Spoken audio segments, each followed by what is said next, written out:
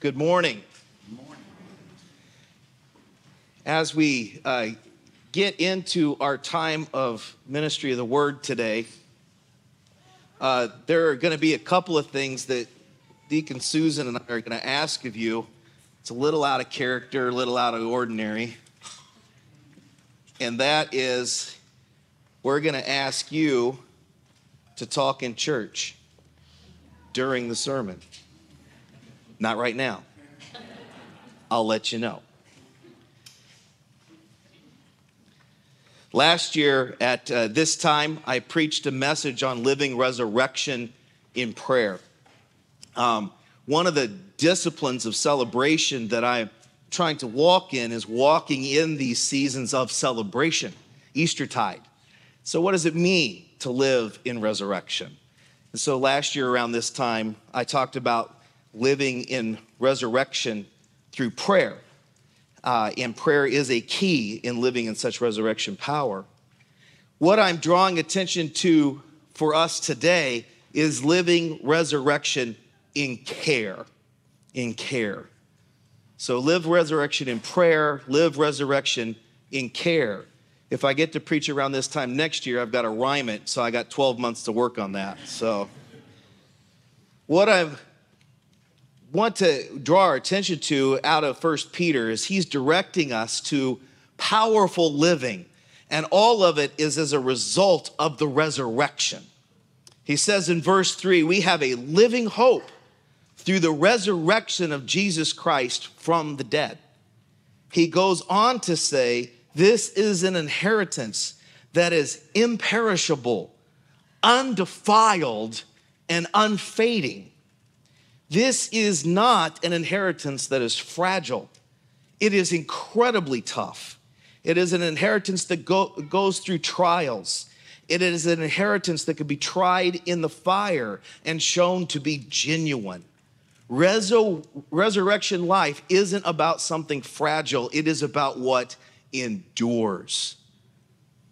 In the past, I've given the illustration of a toolbox and different things that we've talked about over the years.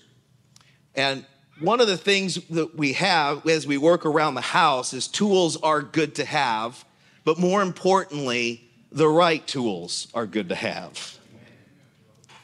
And for all of us, I don't have the right tool. Honey, I'm going to go to the hardware store 3 times. Get the right tool. And it's important to have that, So if I'm fumbling around and need to change an electrical switch, this just isn't going to do me much good, okay? It's just not.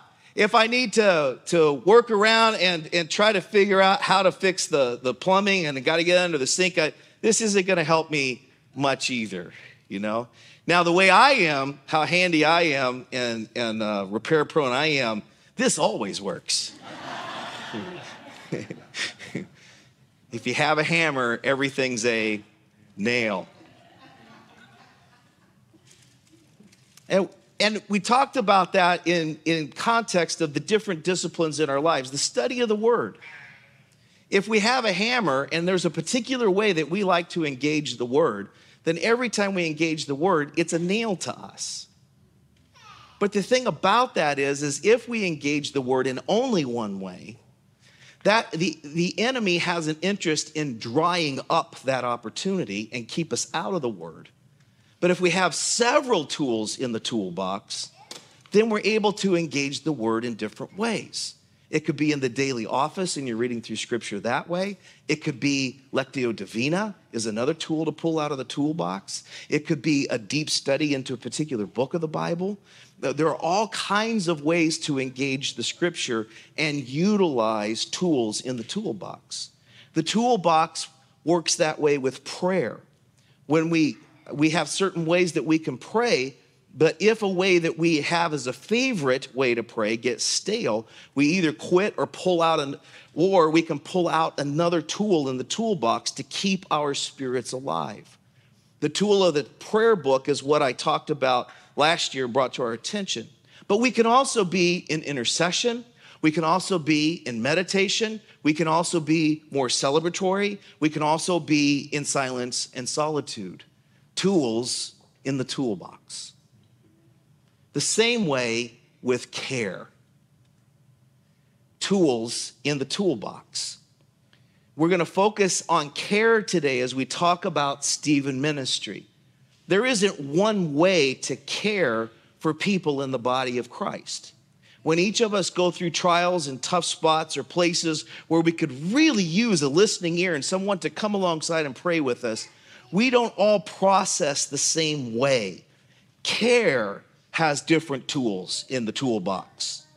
There can be the tool of spiritual counseling with clergy. There can be the tool of group care, say a group for addictions or a group for grief, as examples. There can be the tool of professional counseling for any number of areas we may need help in. But there can also be the care of Stephen ministry. A little over a year ago, we began a journey in this church with Stephen ministry. And now we're ready to move into a whole new phase today, and we're going to mark this transition. Deacon Susan and I went through Stephen leader training a little over a year ago and learned more about what this church could do to care for people in the congregation. Stephen ministry is designed to equip people in the congregation to provide high quality, one-to-one, Christ-centered care to people in the congregation and the community as they are experiencing difficulties in life. We may all have times of strain where we're having a believer alongside to hear us and pray with us can be of great help.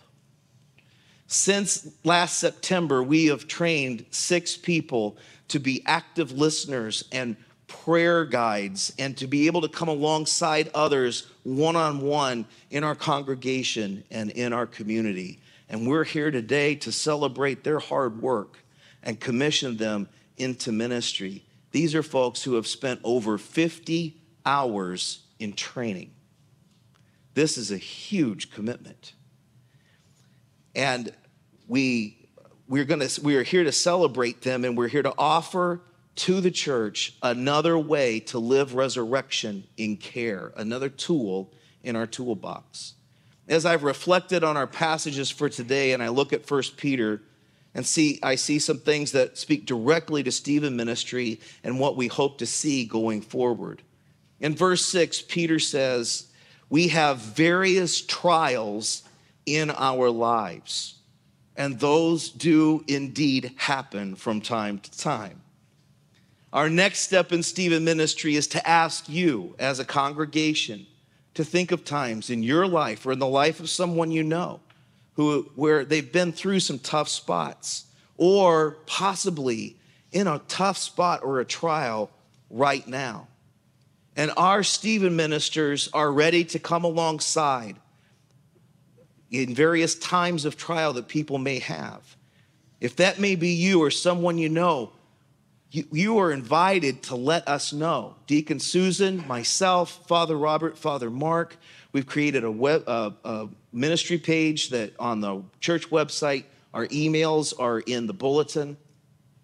And we have a process to take people through as care receivers to make sure each one is matched up with a Stephen minister.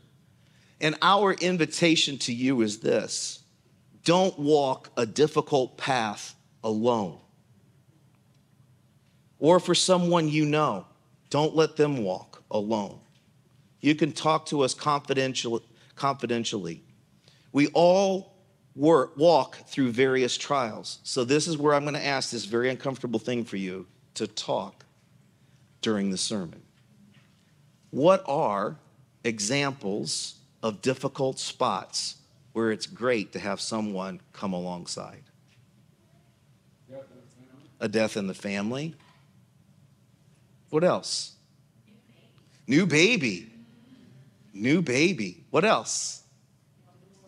Illness, extended illnesses and dealing with that. Somebody else.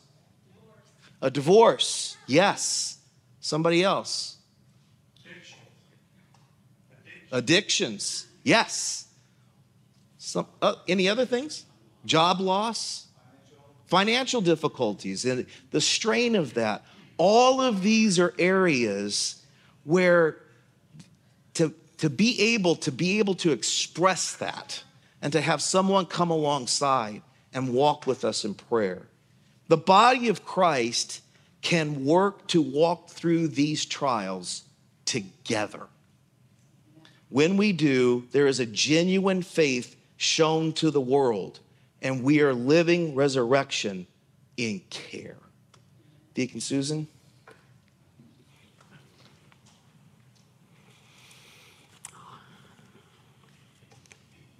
Thank you. That was so powerful. He set things up beautifully for me because I'm going to ask you to talk in the sermon as well, so in a little bit. But you know, Peter goes on in the same chapter 1, verse 22. He talks more about how brothers and sisters should love one another. And he says, "You were cleansed from sins when you obeyed the truth. So now you must show sincere love to each other as brothers and sisters. Love each other deeply with all your heart." What does sincere and deep love look like in the body of Christ? And this is where I'd like to invite you to give me examples of sincere and deep love in the body of Christ. What have you experienced? Providing meals, yes. That's a huge way to show your sincere love to people. What other things have you experienced in the body of Christ? Now, you talked to Dan, so I'm feeling really rejected here. Come on now. Prison ministry, yes. Listening. Somebody said listening? Yes. Just to have somebody really be with you and actively listening without trying to fix the problem, right? What other kinds of things? Sharing gifts during angel tree. Oh, yeah. Right. Sharing gifts. For those who are less fortunate. Yes. Prayer support. Prayer support, absolutely. Weep with those who weep. Amen. Those are wonderful examples. And I would add to that trust and vulnerability and grace. So one vital aspect of Stephen ministry that it calls our congregation to a whole body ministry of resurrection care for one another. Giving care is only one half of the equation. Learning to be honest and vulnerable and receive care is perhaps our biggest challenge. At least it has been for me. But I've heard so many stories from people in the congregation of the way we care for people, and I think our church really does a great job of that.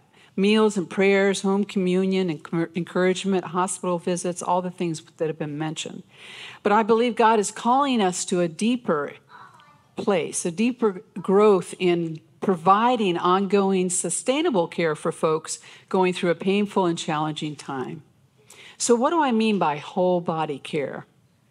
Well, we have just walked with Jesus through Holy Week and celebrated his resurrection on Easter Sunday. But if you'll give me an opportunity, I'd like to take a moment to reflect on Maundy, Thursday, and the common practice of foot washing in the church. In John 13, Jesus is washing the disciples' feet. Now, in today's time, we don't see people washing feet. You know, that's not a common practice. But the concept here is that the Lord of the universe was serving by washing his disciples' feet. He was showing them an act of service. It was something a servant would normally do in a household. It was not the job of someone wealthy or a king, or certainly the creator of the universe would do. But Jesus, as the leader, got down and did the dirty job of washing their feet because he was showing his disciples what love and service look like. I think really an essential aspect of serving like Jesus that is often overlooked in this story is that he calls us not only to wash others' feet, but to humble ourselves and allow our feet to be washed by others. I think so. That's what I want to focus on today.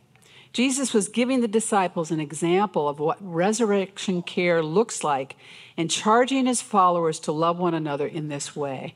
Now, we didn't offer foot washing on Monday, Thursday during Holy Week this year, but sometimes we do.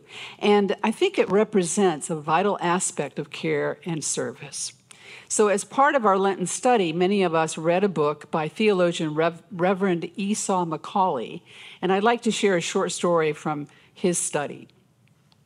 As he talked about his first experience with foot washing in the Episcopal Church, he says, most members were too shy to come forward for foot washing, so the clergy was willing to humble themselves, but the congregation thought such humility was not required. Foot washing services required a vulnerability many of us would rather avoid. And he says, but the very things we run from are what are needed for the healing of our soul. And I want to say that again and let it sink in. The very things we run from are what is needed to bring healing to our souls. Now, growing up in a primitive Baptist church in Alabama, Esau, where they practiced foot washing every month on one Sunday, he shared an experience he had as a teenager. He said, if you pretend, this was with his teenage friends who had to come to the Sunday service of foot washing. If you pretend not to need my help, I will pretend not to need yours. We can fake it together. Does that resonate? It does for me. But this is a lie, he says. Maundy Thursday is about facing that deception. We need God's love and the love of the community. We need to be served by God, and we need to be served by God's people. I imagine that Peter remembered how he reacted to Jesus at the Last Supper when he was commending the believers in Asia Minor to love each other deeply with all your heart. I wonder if we're not like Peter when he told Jesus, Lord, do you wash my feet? You shall never wash my feet. And Jesus' response to Peter, if I do not wash your feet, you have no share in me. Our challenge is not our willingness to wash others' feet, but how willing are we to humble ourselves and allow our brothers and sisters to wash our feet and care for us when we're going through a difficult season. Washing feet, if you've ever experienced that, is a very personal and intimate experience. And receiving from others often requires vulnerability and trust. But it can be a beautiful, safe refuge from the world's harsh, judgmental, and tough-it-out attitude that we have, especially in our country. Father Mark reminded me earlier that God made us to grow and heal in community. It cannot happen in isolation. We need one another to heal and to grow. The story of Peter's reaction to the idea that Jesus wants to wash his feet is a critical part of the story, and one that strikes me to the core. It's not just Peter's brash, impulsive personality that stirs such a reaction, but it is a huge part of our human nature. And it is one of our flaws that limits and keeps the body of Christ from fully embracing Jesus' commandment to love one another as yourself. I think if you're like me, we often struggle with the idea that God knows us fully. The hairs on our head and the sins that so easily entangle us, and loves us completely. And this is the kind of love God calls us to love one another and to allow ourselves to be fully known and loved. That's the hard part. We're pretty good at serving and helping others, but receiving care and service means we aren't perfect. We don't have it all together. We are weak and we need our feet washed. We need someone to talk to about our struggles. We need to let someone into the dark and hurting places in our lives. Someone who will walk alongside of us without judgment. We need to trust God and we need to trust our brothers and sisters. The Stephen ministers who will be commissioned today have learned that an essential part of caring for others is creating what we call a safe house in each relationship, that it is founded on grace-based acceptance, listening, empathy, confidentiality, and trust. We know this takes time, so Stephen ministers will meet with their care receivers once a week for about an hour, allowing time for trust and grace to grow so that there is a safe place to express your feelings and be real and honest about what's going on in your life. We are blessed and grateful to commission our 6 Stephen ministers this morning, and we have confidence that by God's grace, they will care for those going through difficult times with compassion and empathy and trust. Our Stephen ministers have gone through extensive training, as Deacon Dan mentioned, to learn how to create that safe place, that safe refuge for others. And they've also experienced trials and painful times themselves. So their empathy and understanding is based on just a real and honest experience. Now, you may have a lot of questions about Stephen Ministry because this is pretty new for us. And we have a lot of detailed information on the website. Thank you, Gabe, for doing that beautiful page on our website under Ministries, where you can find out a lot more detailed information, as well as, we have brochures in the narthex. But we're happy to talk to you in person, whether Deacon Dan or Father Robert, Father Mark, or myself. So please, if you have questions or you're interested in any aspect of it, please let us know.